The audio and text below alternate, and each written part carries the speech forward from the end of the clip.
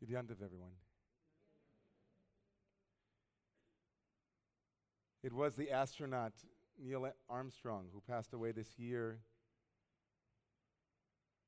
who made one of the most memorable statements of the 20th century when he remarked, "One small step for man, or a man, one giant leap for mankind." So I'd like you to indulge me, allow me to tell you a story about another small step. And some of you have already heard this before, but bear with me. It happened every night around 10. A waiter on the Upper West Side at a legendary Italian restaurant, Carmine's, making sure all of his tables were comfortably sipping cappuccinos and enjoying big bowls of tiramisu, would quietly slip out the back of the restaurant. Pushing through the screen door on 91st Street, he found himself in the dark steps leading up from the restaurant and onto 91st Street. Immediately to his right here, literally one step away, were stairs leading to the side entrance of another legendary Upper West Side institution, the Young Israel of the Upper West Side. Right next to each other. One small step. And yet so fraught with background. So much background. As that 29-year-old young man living in New York City, I was lost and pretty stuck. I had spent a few post-high school years in a Jerusalem yeshiva, and as an 18-year-old, I had fallen in love with Judaism. Though I was brought up in an Orthodox home, it was only in my late adolescence that I discovered a deep passion for learning and for teaching, a passion not ignited within the confines of my previous Orthodox environs. I even felt strongly at that time that I had a calling as a rabbi. Things happened, though, and after a few years, I left. And during the ensuing 7 years, I left Judaism completely and set out exploring other paths of spirituality and healing. Yoga, meditation, breath work, and body work all enriched me personally and developed me spiritually. And yet, with all that I experienced, my soul wouldn't let me go. It kept tugging at me. I resisted career options that were presented because, well, I had tasted true love. And Judaism was my first. I just couldn't figure out how to get back. I couldn't map out a path that would lead me home. But home is where I wanted to go. So there I was every night, slipping out the back door.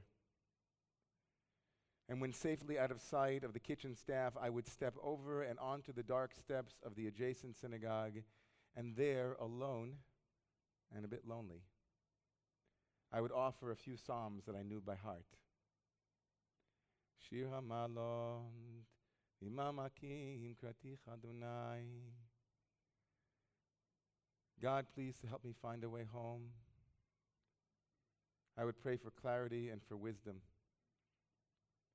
One small step, and an entire universe away. One small step carrying so much weight and so much baggage. I wonder how many of us practice these steps in the dark. Afraid to risk or lose, afraid to risk or win, inured by where we stand or who we are, or you name it. There are many alibis. After all, someone once said famously, we're only human, and that's the eternal alibi. Isn't it true, everyone here, isn't it true, tell me, that one step can change your whole life? One small step? I saw an extraordinary documentary a couple of months ago. I'm sure many of you have seen it. It cut right through me, right here. I saw it like 9 times. The movie Man on Wire tells the story of an outrageous act of courage, reckless abandon, and cunning, creative criminality.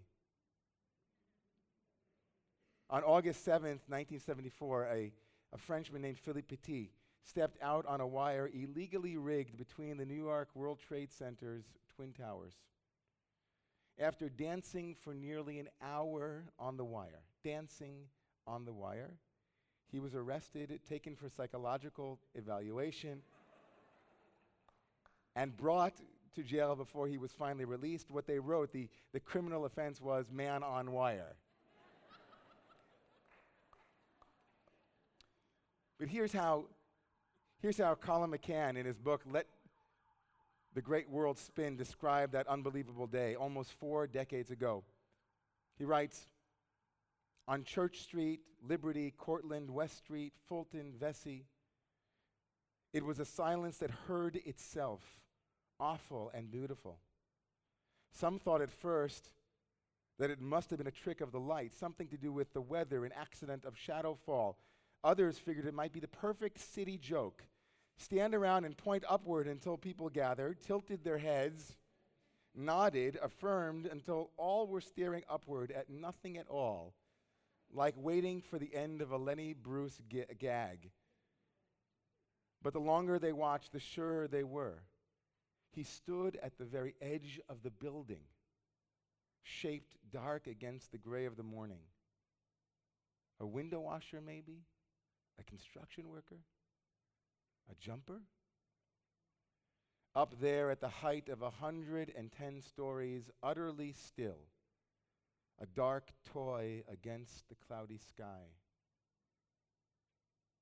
Up there at the height of 110 stories, utterly still, a dark toy against the cloudy sky. I was very moved by the stark image of Petit alone on a wire, 1,400 feet in the air. Watching Petit step out on the wire, I couldn't help but think of our very human condition, balanced on a wire between life and death, birth and passing. The lone tightrope walker intentionally and artfully confronts us with a fact we would prefer to deny. Indeed, we must deny and actively resist knowing it if we are to manage this living business that we're in. There he is, making obvious to one and all a fact that we try to avoid at all cost. We will die. It is inevitable. It could be today. It could be any day. We deny this truth, Ernst Becker wrote in The Denial of Death, because we wouldn't be able to get on with that business of living were we aware of our radical contingency, our absolute vulnerability. We are each of us walking along a very thin strip of life, a taut wire strung between 2 metaphoric towers, suspended between 2 monumental realities. Behind us, birth, and before us, death. Man on Wire and all such feats, they fascinate us.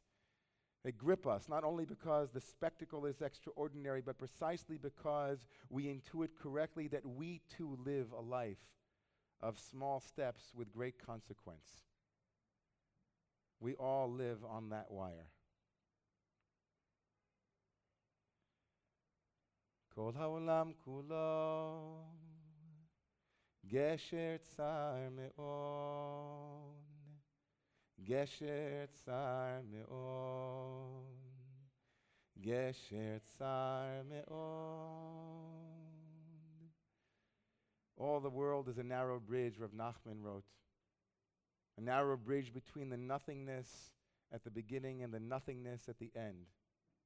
And we spend our whole lives on this precarious span, often unaware that we are even on it. And then one day, we wake up, we see it, and we're terrified. We say to ourselves, my God, what have I been doing with my life? The rabbis had an expression, kfitzat haderech, shortening of the way. It expressed a sense of telescoping a journey, the sense of crossing an impossible distance in a few brief strides. Man on wire is a kfitzat haderech, a capturing of the long way of our life in a couple of 100 feet. And the high holidays are a kfitzat haderech. The high holidays compact in 10 days, a tangible manifestation of that bridge, a voyage from birth to death in 10 days' time. Rosh Hashanah is all about birth, Hayom Harat Olam, and Yom Kippur is all about death. The world is born, and Yom Kippur is the day we die. This day, tonight through tomorrow, is a day devoted to waking up, to placing us precisely and unflinchingly where we are all the time, but don't realize it, on that wire. It isn't easy to face. But whether we like it or not, this day of awe awakens us to this awful reality. Once a year on Yom Kippur, in antiquity, one person, the high priest, entered the Holy of Holies, the Kodesh HaKodashim, a sacred center which all the elaborate structural elegance of the temple rested around. And the rabbis tell us that inside the Holy of Holies there was almost nothing, a vacated space. At the center of our holiest sacred place, the Sacred Heart was full of that nothingness.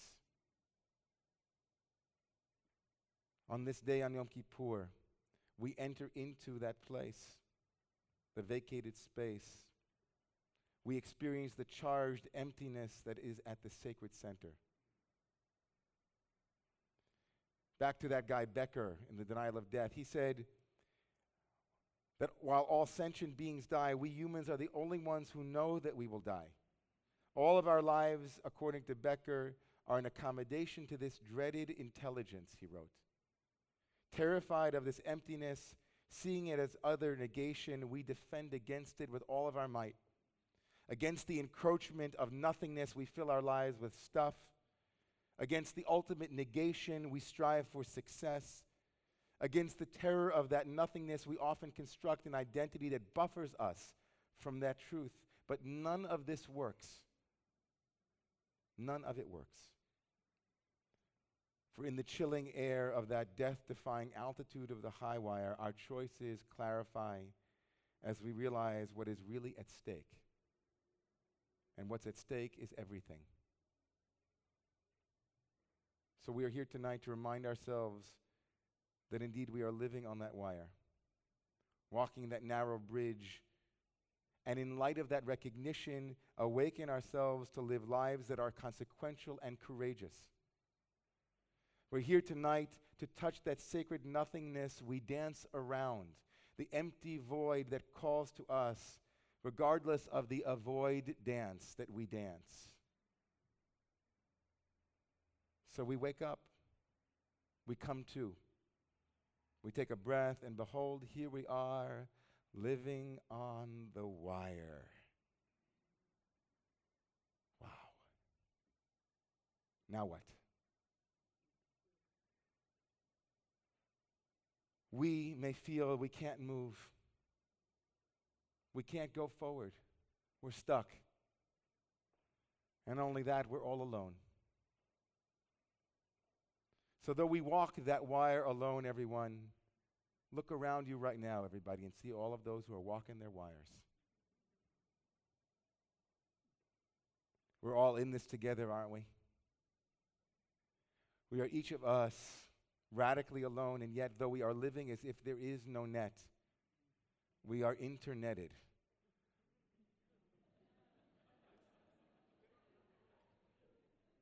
Woven together by a common fate and a common heart, across time and space.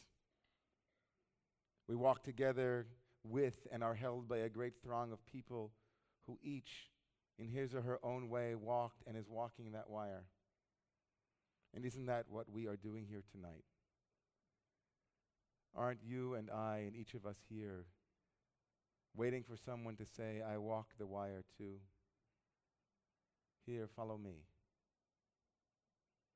If we step out of questions of theology and philosophy, if we admit that we don't know ultimate questions about God's existence and the nature of the books that we are being written into this day, aren't each of us gathering strength and offering it to one another, holding each other, offering stability as we navigate our unique path and as we prepare for that wire that stretches ahead in the year to come?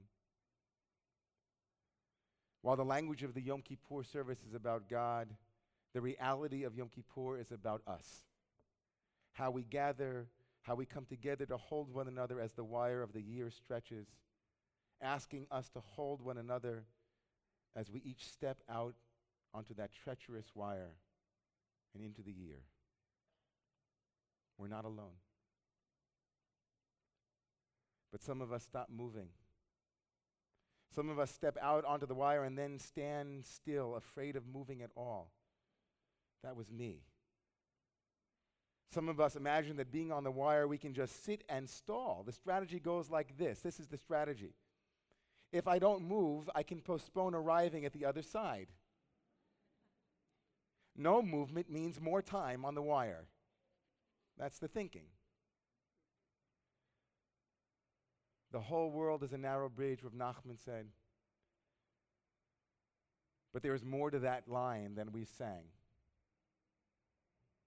V'ha'ikar, v'ha'ikar, lo lefached, lo lefached klal. And the most important thing, the essential thing, have no fear at all. Walking courageously forward involves one thing, says the Midrash. One thing and one thing only if you leave here tonight, this Midrash. Pitchu li ki pitcho shel machad ve'ani eftach lachem ki pitcho shel ulam. Open for me, God says, the eye of a needle, and I will open for you a hall. Open a small opening, and I will meet you. One small step. Pitcho shel machat. The only rule for walking the wire, says the Midrash, is take one step. Big steps are great. Small steps are more stable. We are met by the force of life when we have the courage to step in, to step out, to step over. Courage is nothing more than taking one step more than you think you can. Pitchu li ki pitcho shel machad. Take one small step.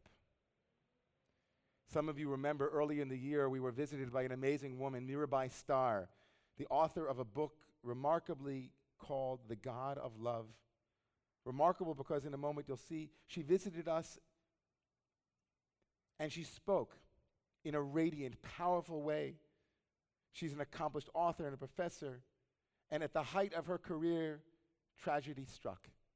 On the very day that her first book was published, the translation of the work of Christian mysticism called The Dark Night of the Soul, on that very day, as the phone rang to tell her that she had finally published the book, the phone rang again to tell her that her 14-year-old daughter had been killed in a car accident. She writes, "There was nowhere to hide when radical sorrow unraveled the fabric of my life. I could rage against the terrible unknown, and I did, for I'm human," she said. "And I have this vulnerable body, this passionate heart, and complicated mind. Or I could turn toward the pain itself. I didn't do it right away, nor was I able to sustain it when I did manage a breath of surrender. But gradually I learned to take one breath, one step." Perhaps you recall the story of Oscar Pistorius this past summer, who was born with a genetic disorder, a defect in his legs. He had both of his legs amputated below the knee when he was 11 months old. And one step at a time, he became one of the world's premier athletes. Maybe you're familiar with countless stories of courage and radical living on life's wire. But the Midrash is clear. Taking one step means having the courage to reach forward to healing instead of backward to resentment. Taking one step, we breathe into our pain and not around it.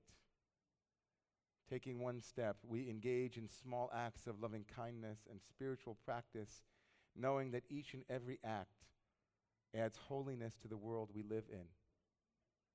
Taking one step, we finally pack up or maybe admit we need help doing that after we've tried everything else and it still feels wrong.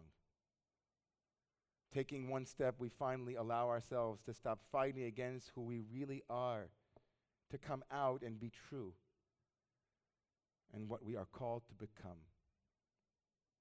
Taking one step means knowing a friend could really use a quick phone call and we leave a sweet message and brighten their day. And we take one step along the wire when in shock and in pain we allow ourselves to be held by the community and family that we call our own. We have a web of life. Each of us in a journey. Each at different points along our respective wires, but all of our work is the same regardless. Take one step. Breathe one breath. Open one door. Forgive one person. And ask one question. It's true in the end. We do naively believe we are immune to death, and certainly my own immunity has weakened. As I've inched my way out on my wire, I feel my fear of falling encroach on mundane moments. I don't want to reach the other side too quickly without checking everything off my list. I have become quite adept at doing quick arithmetic. If my youngest son, Bear, marries at 30, I'll only be 70.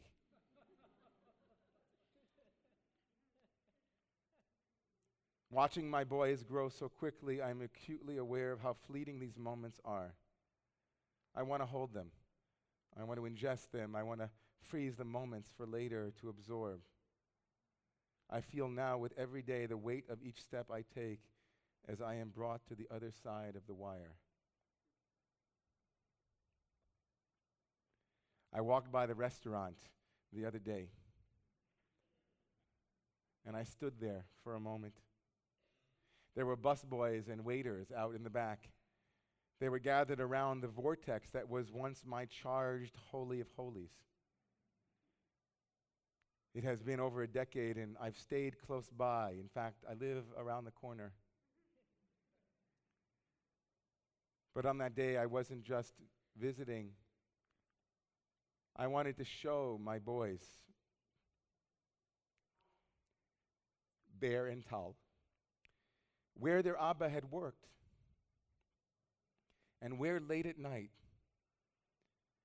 before they were a twinkle in anyone's eye, when no one was looking,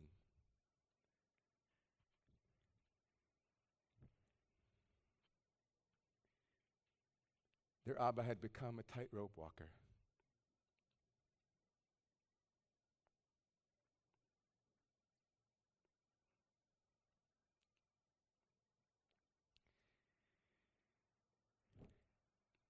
As he stepped out onto the wire, Petit famously remarked, "Something was calling me on that wire. I couldn't resist it. And I didn't make any effort to resist. And death is very close." Al korchecha ata nolad, says the Talmud, against your will, you are called into this world. We were all called by the wire, and though we tried, we couldn't resist it. For the next 25 hours, the wire awaits us, and life is very close. It is calling us, and we mustn't resist it. Many of you will want to make radical changes, sprinting out of the block, ready to run a spiritual marathon. That's great. But for most of us, though, our year ahead, our journey ahead will begin with one step. This Yom Kippur, I beg you, let's take a small step together. Please rise.